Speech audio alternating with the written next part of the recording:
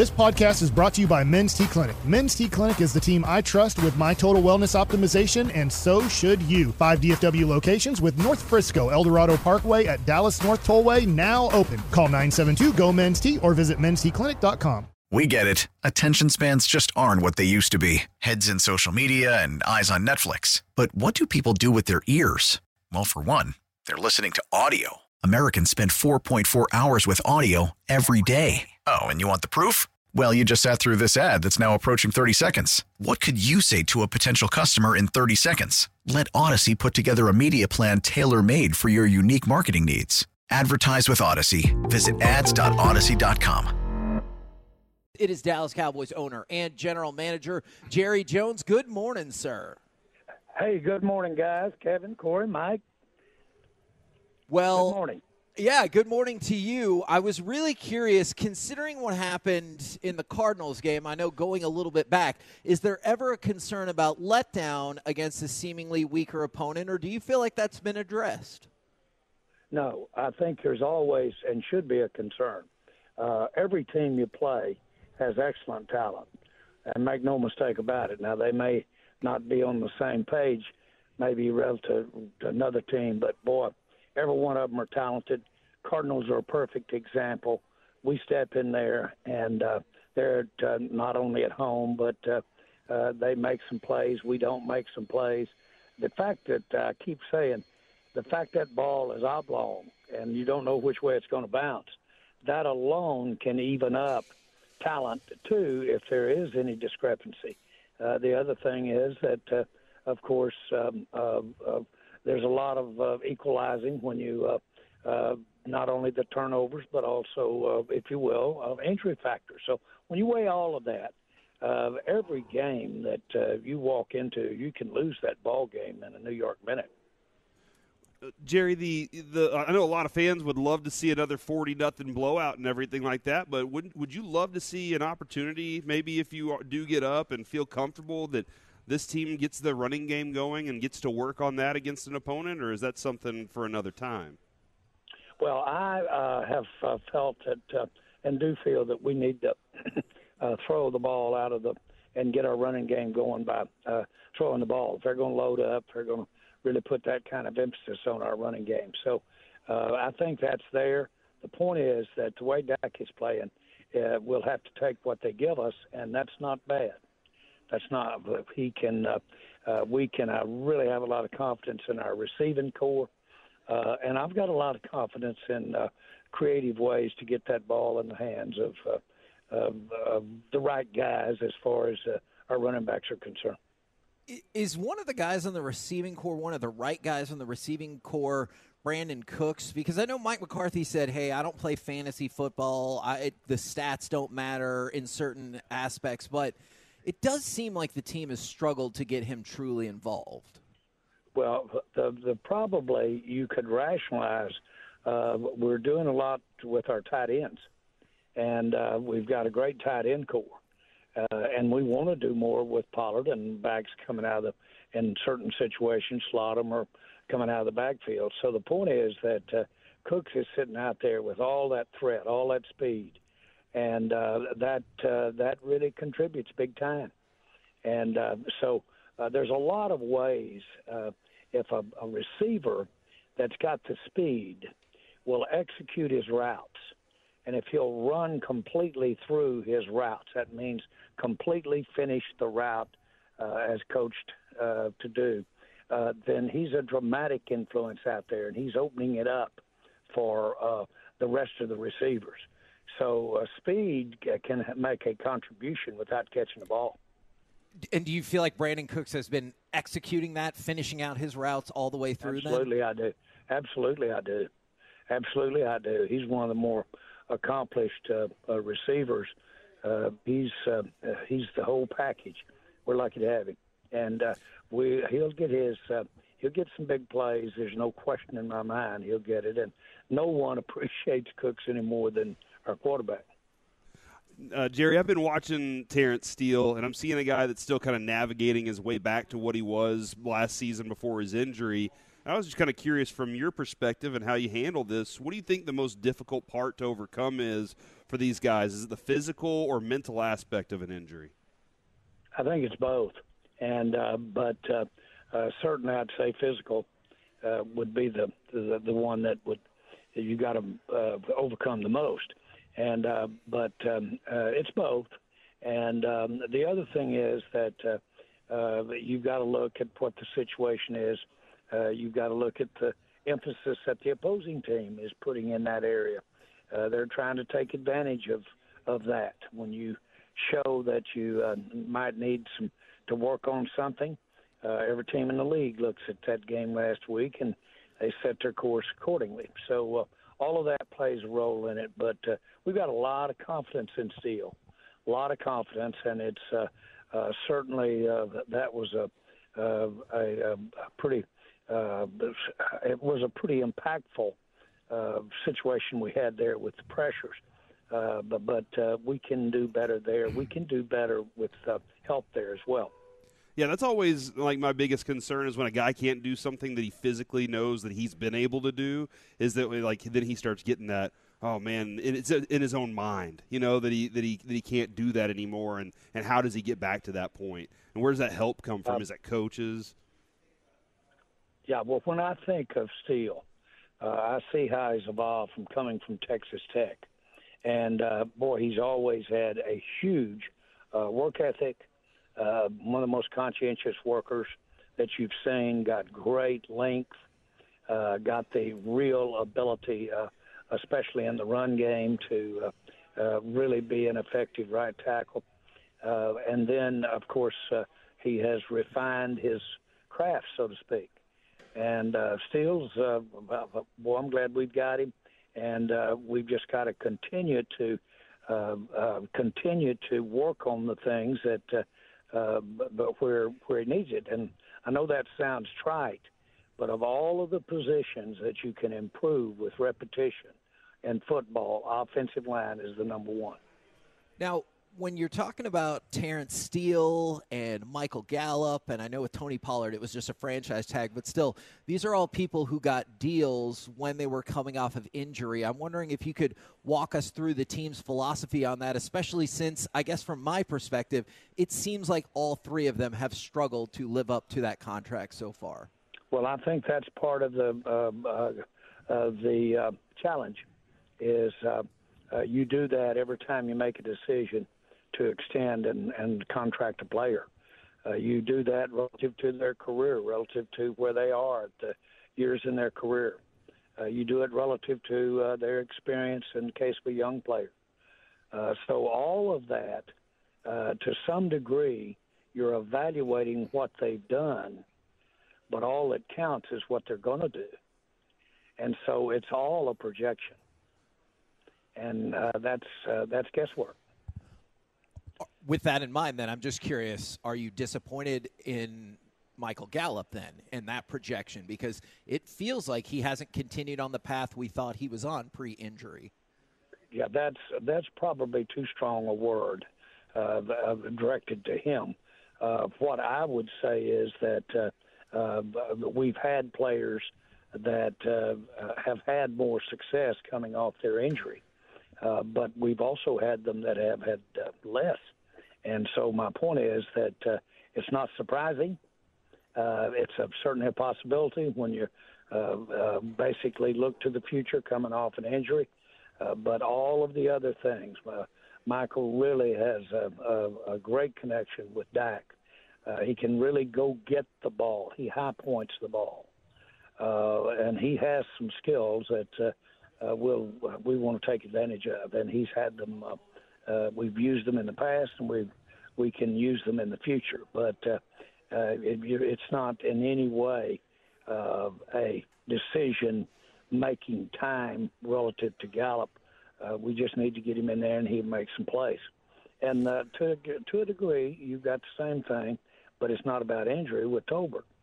And you've got to have a certain projection in your mind that Tolbert can go to in terms of his evolving, and that's this game. That's what you're doing.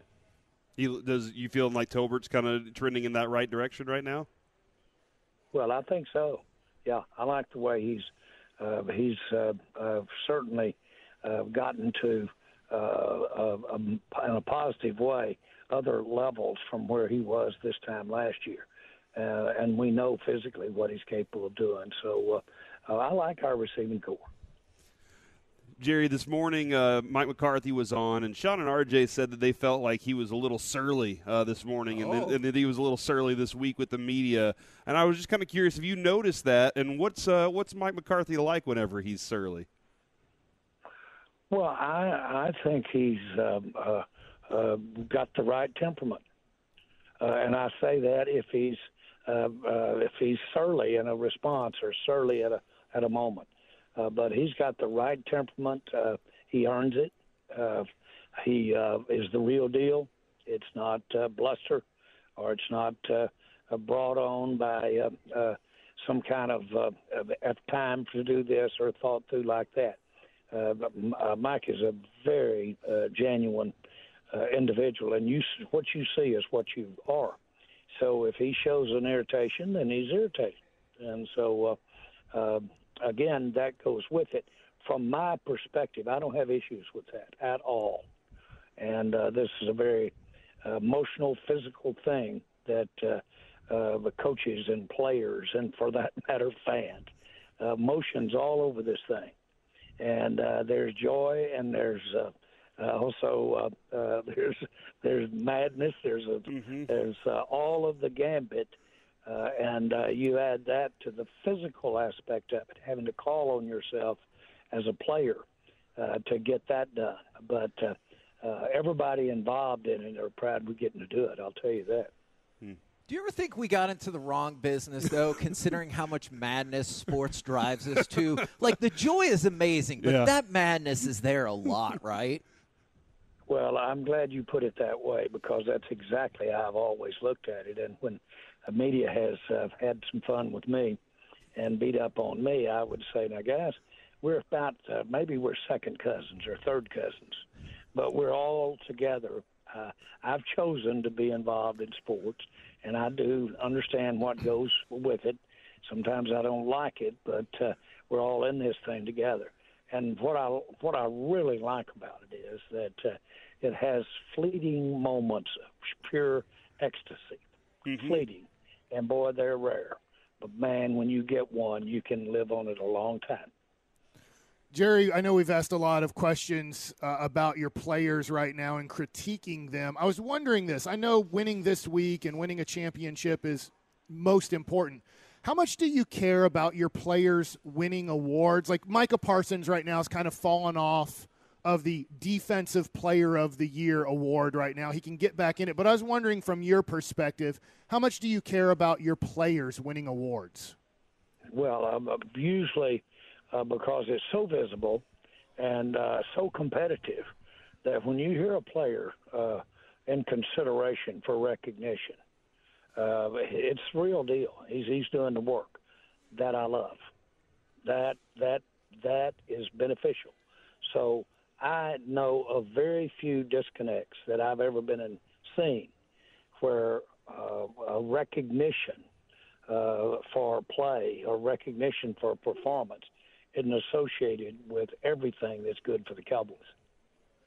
And then my other question is, Adam Silver, who's the commissioner of basketball, NBA, he really wants the same attention on his sport that the NFL gets. Whether it's baseball, whether it's basketball or hockey, do you see any possibility of another sport getting as much attention as the NFL does? Yeah, yes, I do.